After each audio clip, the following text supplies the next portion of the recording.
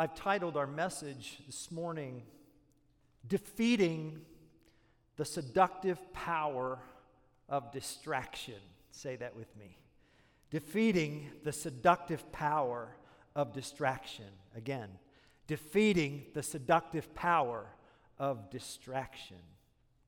Amen. How many times a day would you say you get distracted?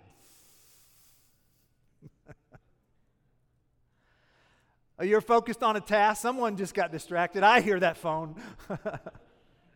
It happens, right? Distractions happen. And you're focused on a task and something or someone interrupts that focus and you get distracted. What's the source of your distraction? What is it? Is it technology? Were you distracted by a text? By that notification on your phone? An email or that phone call? Or did your search bar distract you down some internet alley? Oh, that reminded me of that, which led to that, and then that, and 10 minutes later we think, now what was I originally doing? In his book, The Shallows, What the Internet is Doing to Our Brains, author Nicholas Carr wrote, "The net is designed to be an interruption system, a machine geared to dividing attention. We willingly accept the loss of concentration, the division of our attention, and the fragmentation of our focus in return for the wealth of compelling or diverting information." He talks about how technology has created a compulsion loop in our brain for novelty, constant stimulation, and immediate gratification. Do you know that? It's why someone once said, if I had $1 for every time I got distracted, I wish I had some ice cream.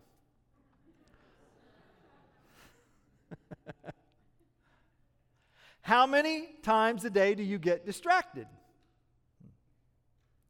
But it's not all technology. Now, some of us are distracted by worry.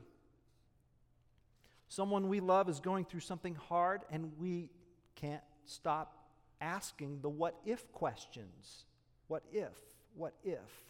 And we can't stay focused because we're worried about them. We care. We want to fix it, but we can't. We're distracted. We're distracted. Maybe it's your job that distracts you. Some of us are sitting right here, right now, and we're thinking about how to deal with tomorrow morning's difficult conversation or tomorrow morning's challenges. And as a result, even in this space, it's just hard to be fully present because we have an impossible, you fill in the blank, an impossible employer, an impossible colleague, an impossible assignment. We're distracted. We're distracted. Some distractions are good. For instance, when the Apostle Paul was on his way to kill Christians in Damascus, Jesus mercifully distracted him. And for that divine distraction, we have much of the New Testament. Thank you, Jesus. And this brings up a test question meant to discern the value of my distraction. Here it is. Does my distraction divert my attention to something of greater importance or lesser importance? You see, the most dangerous distractions are those which divert our attention from the greatness and the glory and the splendor and the beauty and the majesty of God. The most dangerous distractions sidetrack our orientation from the greatest person in existence to countless lesser ones. And that is the seductive power of distraction, that I would divert my eyes from the greater to the lesser, from the grander to the weaker, from the almighty to the tiny. Who will help me?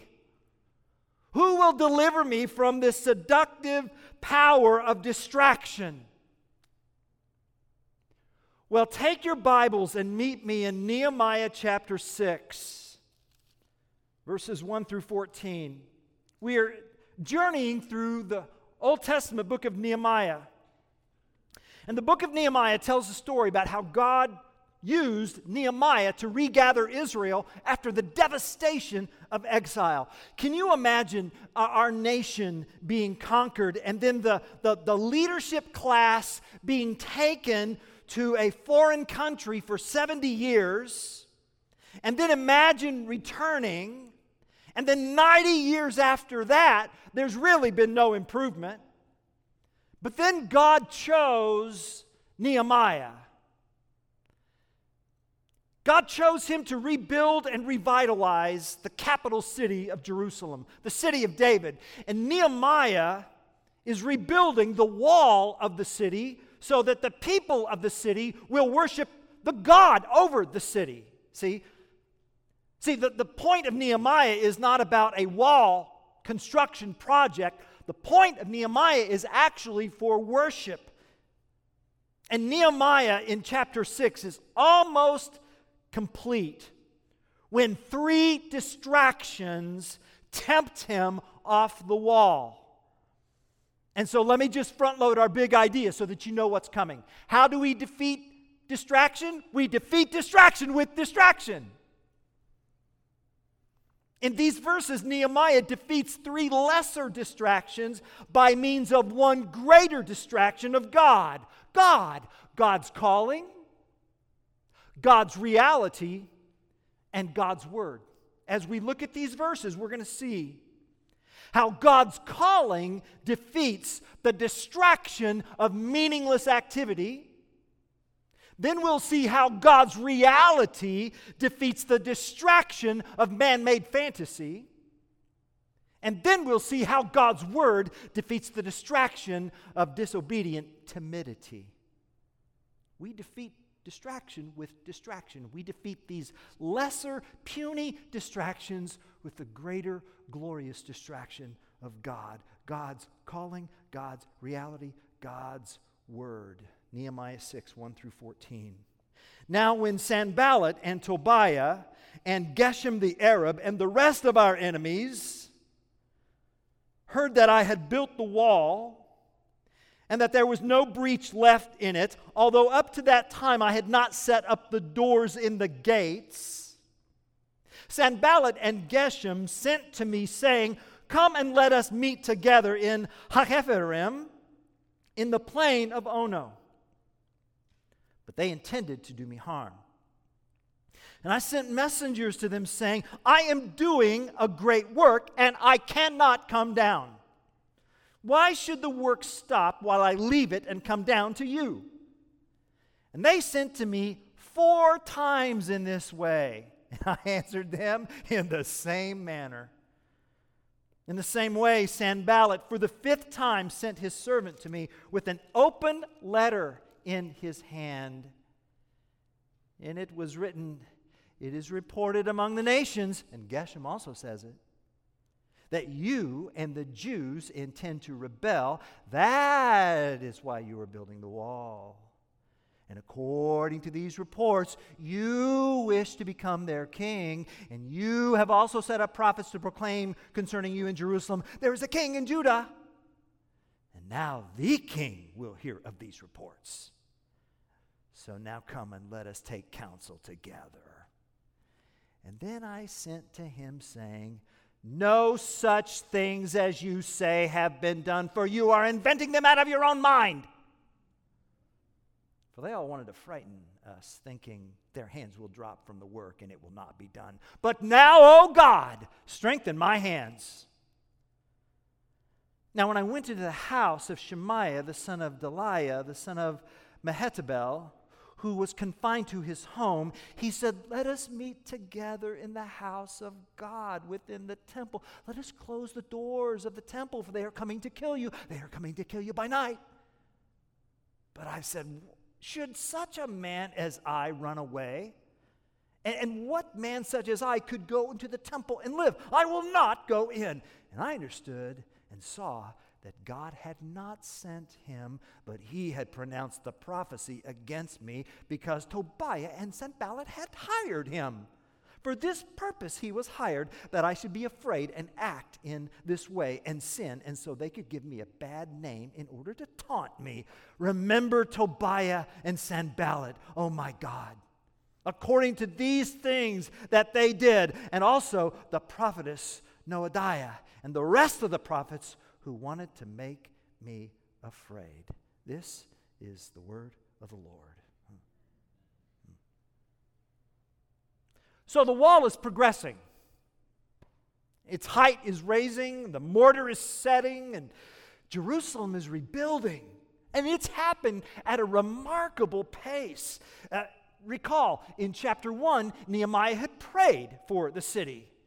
And then in chapter 2, Nehemiah realized that he was the answer to his prayer for the city, as God had commissioned him to go to Jerusalem to rebuild. And then in chapter 3, we saw that the city rallied and went to work, people from all walks of life. And in chapter 4, they prevailed against external enemy opposition.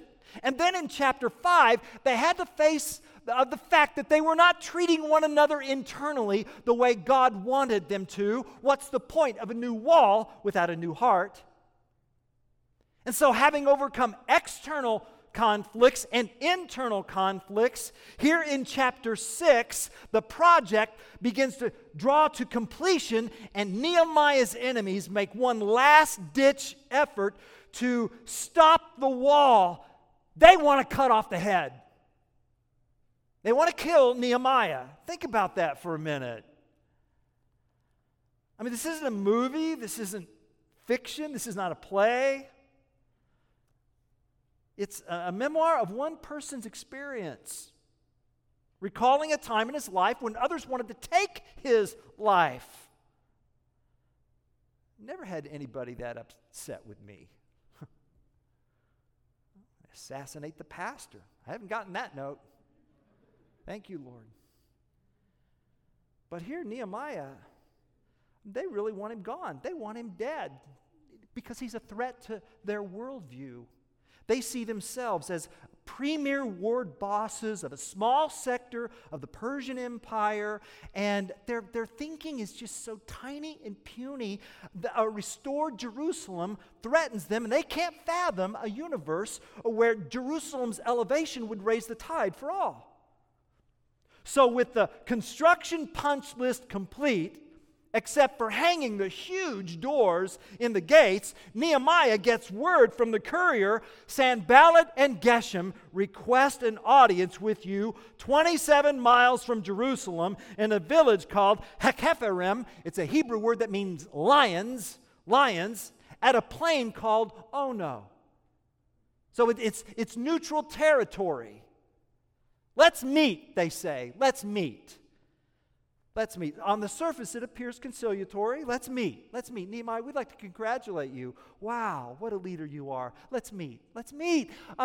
We'd like to gather as equals. Let's meet. We want to talk about resetting our relationship and making the future together as peaceable as it can be. Let's meet at Ono. Let's meet. Oh, how easy it would have been for Nehemiah to say to himself, well, okay, all we have to do is just hang the doors and the substantial project completion is done. Brother Hanani, why don't you take care of the punch list, and I'll go see what they want because I want to be reasonable and, But Nehemiah suspects foul play. He says, oh no, 27 miles away, oh no. Do I look stupid? They must think I'm stupid. Do I look stupid?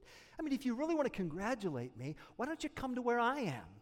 If you really want to acknowledge the project, why make me leave my post? No. I don't have time. Verse 3, this beautiful verse. I am doing a great work and I cannot come down. There it is. No. Now, why could Nehemiah say that? Because in the face of this lesser distraction, the distraction of meaningless activity, talk about death by meeting. Nehemiah is captivated by the greater distraction of God's calling on his life. One of the reasons why Nehemiah was resolute in his no was that he knew exactly what God had called him to do. He was conscious of his calling. He knew that God had called him to rebuild the city so that the people in the city could worship the God of the city. That's his calling. Do you know what a calling is? Consider this definition. Your calling is your God-given conviction about your life's direction. Your calling. Your God-given conviction about your life's direction. People who are called have a conviction in their heart about what it is God wants their life to look like. And it starts with prayer. Nehemiah chapter 1 is mainly prayer. Lord, what is your will? What's your will for my life? What is your will for your people? How can what you want in my life, how can I participate in what you're doing in your work for your people? God, what do you want? What do you want? Generally, your calling will track with how God has gifted you. God has given each of us here a shape. Your spiritual gifts, your heart, your abilities, your personality, your experiences, your spiritual gifts, your heart, your abilities, your personality, and your experiences. You have family of origin experiences, you have educational experiences, you have vocational experiences, and you have painful experiences. And God never wastes a hurt, does He? Your shape. What is your shape? What abilities has He given you? Am I supposed to teach with those abilities? Am I supposed to shepherd my children full time at home with those abilities? Am I supposed to do construction? Am I supposed to do masonry? Am I supposed to enter emergency services, fire services, law enforcement? Am I supposed to heal bodies with medicine? What desires has God put in my heart and life? Well, what would I like to do? And what is it that I and others can see? Wow, you're good at that. You're good at that. My goodness, others affirm, yes, you can do this. You can do this. Your calling is your God-given conviction about your life's direction. And there's a part of that process that you need to own, and that's part of that process that is part of the community. See? Nehemiah's calling led him to the most powerful person on earth. Led him to the palace of Artaxerxes. But it did not end there.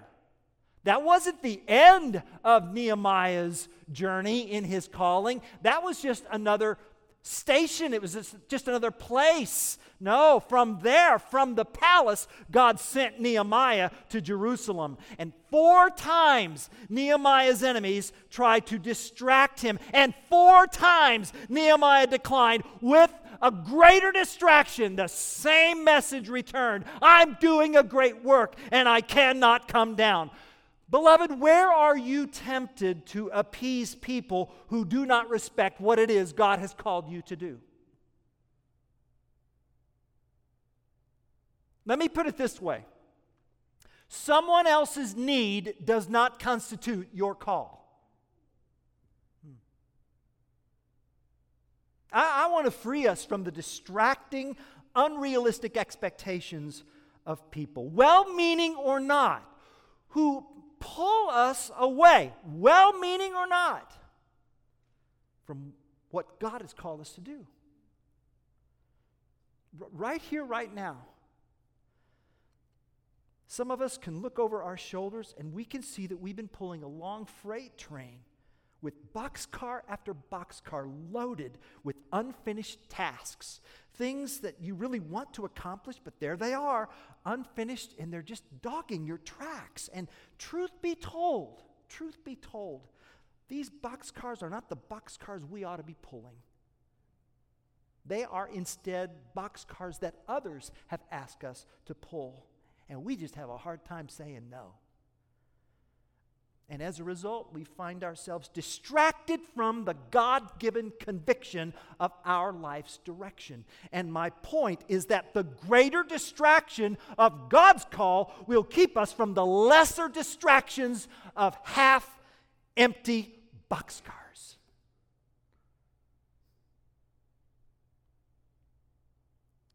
Let me put it this way. To defeat the distraction of meaningless activity, we must possess the nerve to ask this question: who are you willing to disappoint? It sounds so unloving coming from a minister, doesn't it? But it's not. It's actually a very clarifying question. Because, see, I'm not asking, whom will you choose to not love? You don't get to ask that question. I'm asking, what are you really pursuing in your time commitments? That's what I'm asking. Whose approval are you chasing? That's what I'm asking. Are you chasing God's approval or someone else's? Nehemiah had a God-given conviction about his life's direction, and that made it very easy for him to disappoint Sanballat and company, because he absolutely refused to disappoint God. I'm doing a great work. I cannot come down. What is your great work? What is your great work? God's call defeats the distraction of meaningless activity. Well, Sanballat just wasn't going to give up, was he? I mean, he went 4 times, he's going to go a 5th time. And so the 5th time, Sanballat sent a letter with these words. Here's what Sanballat says in this letter. This letter says, I've been talking to some people, and they say that you're planning a rebellion, and they say that you're building the wall so that you can occupy Jerusalem, and they say that you want to be Israel's new king, and they say that you've recruited prophets to proclaim your throne, and when Artaxerxes hears about this, you're going to be in big trouble, they say. So, let's meet. And verse 5 says that Sanballat sent this letter. It was do you see verse 5? An open letter. What's that mean? Well, back then, a closed letter would have been sealed with wax, with an official stamp for authenticity, and only Nehemiah would have opened it. But this letter has no seal. So it's intentionally without a wax insignia. Why? Well, Sanballat wants the various couriers to read its contents while en route to Nehemiah. Why? So that the rumor mill could flow, you see? Rumors will spread. So what does Nehemiah do? He replies quickly and economically in verse 8. Then I sent to him saying, no such things as you say have been done, for you are inventing them out of your own mind. Literally, verse 8. From your own heart, you are devising them. So Nehemiah didn't try to chase down the rumors. He didn't send people back to every town to retrace the route to make sure that his side of the story was told. He didn't care. He didn't care. His reply was, no, you're wrong. You're just making this up. It's an illusion. So, if I were plotting a rebellion against the king, why would you, a neighboring governor, want to be seen in a meeting with me? Wouldn't that look like collaboration? Furthermore, if what you say is true, wouldn't it just make sense for you to contact Artaxerxes directly? And if you did, you know what would happen. You know there would be an investigation. And you know there would be a very thorough investigation. And you know that if that investigation showed that you falsely accused the cupbearer to the king, you would share the penalty of your accusation. Man, they're just trying to spook Nehemiah, who knew he had the confidence of both king and queen. I mean, think about it. He asked for the king's credit card, and the king said, "Here, take it." He trusts him. He's got his Visa card. He's not going to be intimidated by Sanballat. At the same time, he prays for finishing power. "Oh, now, God, strengthen my hands." Yeah, God's reality defeats the distraction of man-made fantasies. And we need to hear that in our culture today. Isn't it true? Isn't it true that the mind just chases after fantasies? The mind is a master illusionist. Isn't it possible to spend our entire lives shadowboxing invented unrealities of our own illusions or the illusions of others? Nothing seems more real than the perceived rejection of an oddly raised eyebrow or an inopportune yawn or the scowl of a stranger. The mind can spin an illusion of confusion out of the smallest, most meaningless experience. And in that sense, it's very, very creative, but it's a dull creativity because it so often manufactures the same boring story about our fears and our anxieties. Nehemiah says, "There is no reality in what you are saying. No such things as you say have been done." Now our heart races. We pass someone down the hall. Did she look at me? Is he avoiding me? What is that all about? But only because our minds have fooled our bodies into thinking something real is happening. And the antidote to the lesser distraction of illusion is God's greater reality. Because you see, Nehemiah's wall is no fantasy. You can go to Jerusalem today. Archaeology has left us a remnant of Nehemiah's wall. It's a wall not based on my personal truth or my constructed truth, but capital T truth. It's there, period. And we need to remember this, especially in our American culture today. This is probably going to hurt. Do you think about the ways American culture chases fantasy? In 1929, millions of people, highly skilled in their jobs, brought America to ruin because they chased a mass illusion. Back then, stock market prices rose and people bought, and that forced prices up further, and that brought in more people, and eventually the process became self-perpetuating. Every increase brought in more people convinced of their God-given right to get rich, and it was mass fantasy. There was no correlation between the rising worth of a company on the market and the actual strength of the company, and people became suckers. And we seem to still want to chase that in our world today. We live in a world that claims that the solution to identity confusion is just to be allowed to call yourself whatever it is you want to call yourself. And if need be, to have someone cut on your body so that your body will cooperate with whatever your mind thinks you are.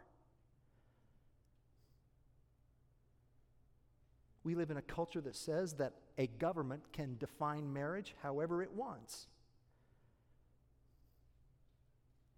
We live in a culture that claims that a baby's heartbeat inside a womb is not enough to declare that baby legally human.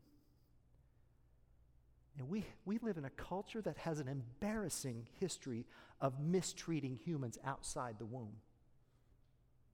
And in all of these examples, it is the very American assumption that truth originates from the human heart instead of the heart of God.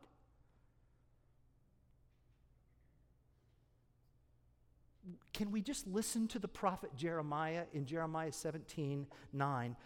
He says, "The heart is deceitful above all things and desperately sick. Who can understand it?" And will we listen to the wisdom of Proverbs 3, 5, and 6? Trust in the Lord with all your heart and lean not on your own understanding. In all your ways acknowledge Him, and He will make your path straight.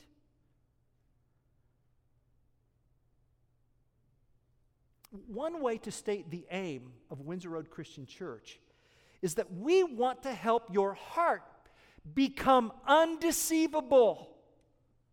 We're here to make undeceivable hearts for Christ. That's what we want. We want to focus on building a gospel way of seeing and thinking and feeling and acting in a way that liberates hearts from delusion and deception and the misery that goes with that. Our mission is to keep you from becoming a sucker. And as your pastor who loves you, we are here to walk with anyone who struggles with confusion. We're here to patiently sit with others in their struggles, whatever they are, and to be vulnerable enough by sharing our own struggles, because everybody in this room struggles. And we want to come alongside those who feel conflicted about issues like identity and say, we love you. We're not going to treat you as less than. We will treat you with love and dignity. We will sit with you and help you experience liberation from the distraction of mass illusion. And so we pray with Nehemiah, God, strengthen our hands. Save us from our unrealities.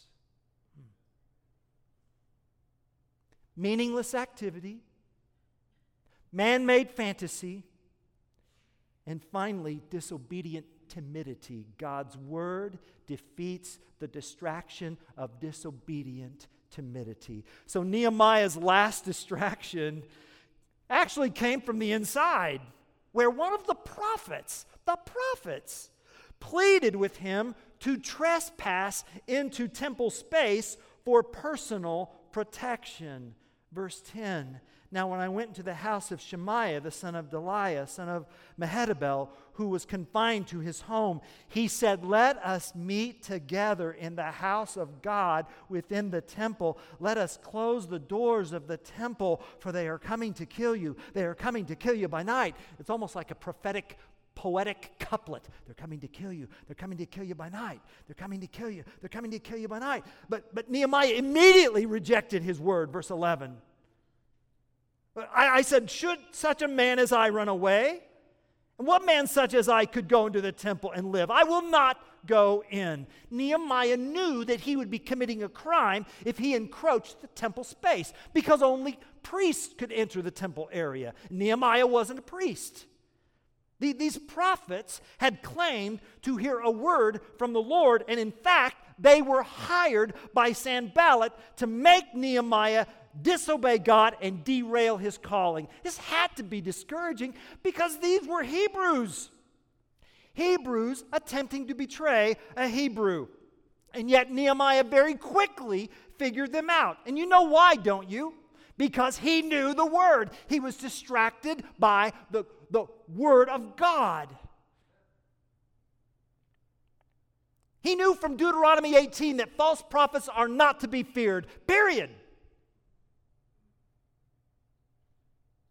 He had so saturated himself with scriptures that, like Jeremiah of old, Nehemiah was a fortress. Jeremiah 1, 17, 18, and 19. Stand up and tell them everything that I command you. Do not be intimidated by them.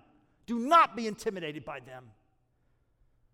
Today I am the one who has made you a fortified city, an iron pillar, bronze walls against the whole land. So you understand, don't you, that Jeremiah was very much marginalized. Nehemiah, he's very much in the minority here.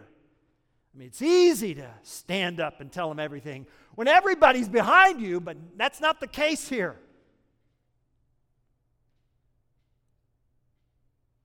They will fight against you, but never prevail over you, since I am with you to rescue you. Nehemiah suffered from the pleasant, greater distraction of God's Word. Psalm 119, 157. You want to memorize a verse this week? Memorize this one. Psalm 119, 157. Many are my persecutors and my adversaries, but I do not swerve from your decrees. There it is. Here's a man. This is why his name means the comfort of Yahweh. He brings comfort to whatever room. Because he's dependent on God's call, God's reality, and God's word. And these greater distractions from above defeated the puny distractions from below.